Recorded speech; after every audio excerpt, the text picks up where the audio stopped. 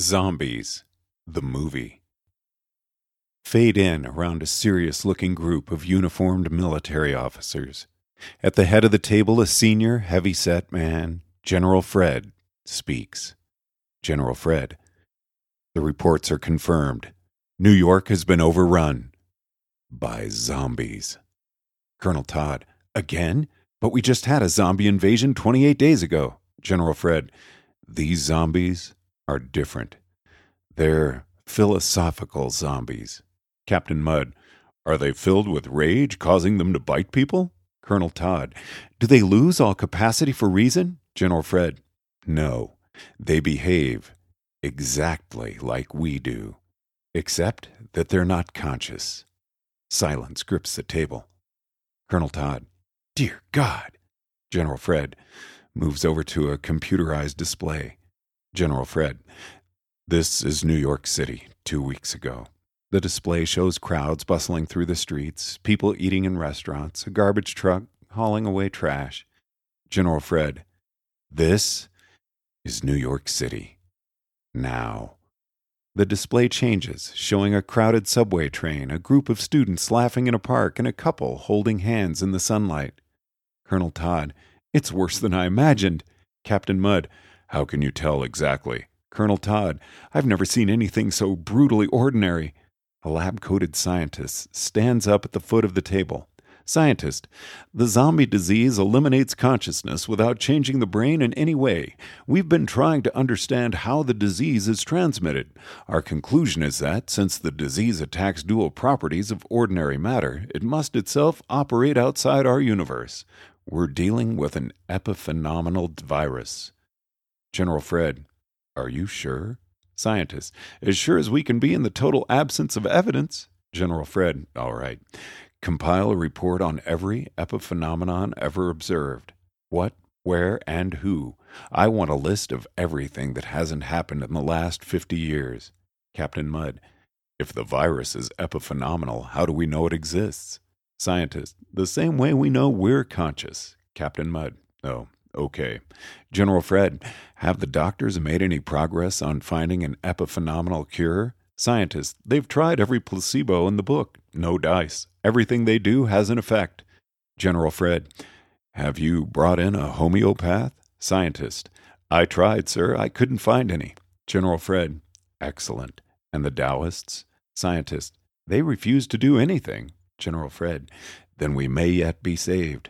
Colonel Todd: what about David Chalmers? Shouldn't he be here? General Fred: Chalmers was one of the first victims. Colonel Todd: oh no.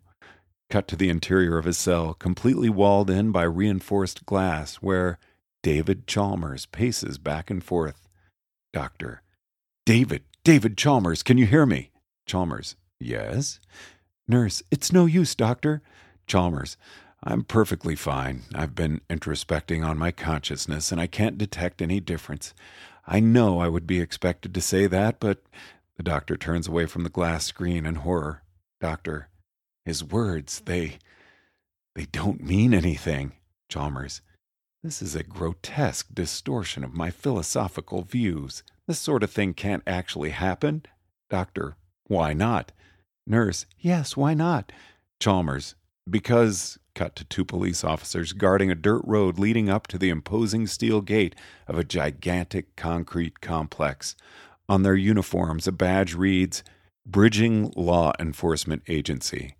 Officer 1: you've got to watch out for those clever bastards. They look like humans. They can talk like humans. They're identical to humans on the atomic level, but they're not human. Officer 2: scumbags. The huge noise of a throbbing engine echoes over the hills. Up rides the man on a white motorcycle. The man is wearing black sunglasses and a black leather business suit with a black leather tie and silver metal boots. His white beard flows in the wind. He pulls to a halt in front of the gate. The officers bustle up to the motorcycle. Officer 1: state your business here. Man: is this where you're keeping David Chalmers? Officer 2: what's it to you? You're a friend of his? Man: can't say I am. But even zombies have rights. Officer 1: all right, buddy. Let's see your qualia. Man: I don't have any. Officer 2 suddenly pulls a gun, keeping it trained on the man. Officer 2, aha, a zombie. Officer 1, no, zombies claim to have qualia. Officer 2, so he's an ordinary human? Officer 1, no, they also claim to have qualia. The officers look at the man, who waits calmly. Officer 2, Officer 1, who are you? Man, I'm Daniel Dennett, bitches. Seemingly from nowhere, Dennett pulls a sword and slices Officer 2's gun in half with a steely noise. Officer 1 begins to reach for his own gun, but Dennett is suddenly standing behind Officer 1 and chops with a fist, striking the junction of Officer 1's shoulder and neck. Officer 1 drops to the ground. Officer 2 steps back horrified. Officer 2, that's not possible. How'd you do that? Dennett, I am one with my body. Dennett drops Officer 2 with another blow and strides toward the gate. He looks up at the imposing concrete complex and grips his sword tighter. Dennett, quietly to himself, there is a spoon. Cut back to General Fred and the other military officials. General Fred, I've just received the reports. We've lost Detroit. Captain Mudd, I don't want to be the one to say good riddance, but General Fred, Australia has been reduced to atoms. Colonel Todd, the epiphenomenal virus is spreading faster. Civilization itself threatens to dissolve into total normality. We could be looking at the middle of humanity. Captain Mudd, can we negotiate with the zombies? General Fred, we've sent them messages. They sent only a single reply. Captain Mudd, which was? General Fred, it's on its way now. An orderly brings in an envelope and hands it to General Fred. General Fred opens the envelope, takes out a single sheet of paper and reads it. Silence envelops the room. Captain Mudd, what's it say? General Fred, it says that we're the ones with the virus. A silence falls. Colonel Todd raises his hands and stares at them. Colonel Todd, my God, it's true. It's true. A tear rolls down Colonel Todd's cheek. Colonel Todd, I don't feel anything. The screen goes black. The sound goes silent. The movie continues exactly as before. A picture accompanies this blog post of Eliezer being attacked by 2 zombies, with this notation, P.S. This is me being attacked by zombie nurses at Penguicon.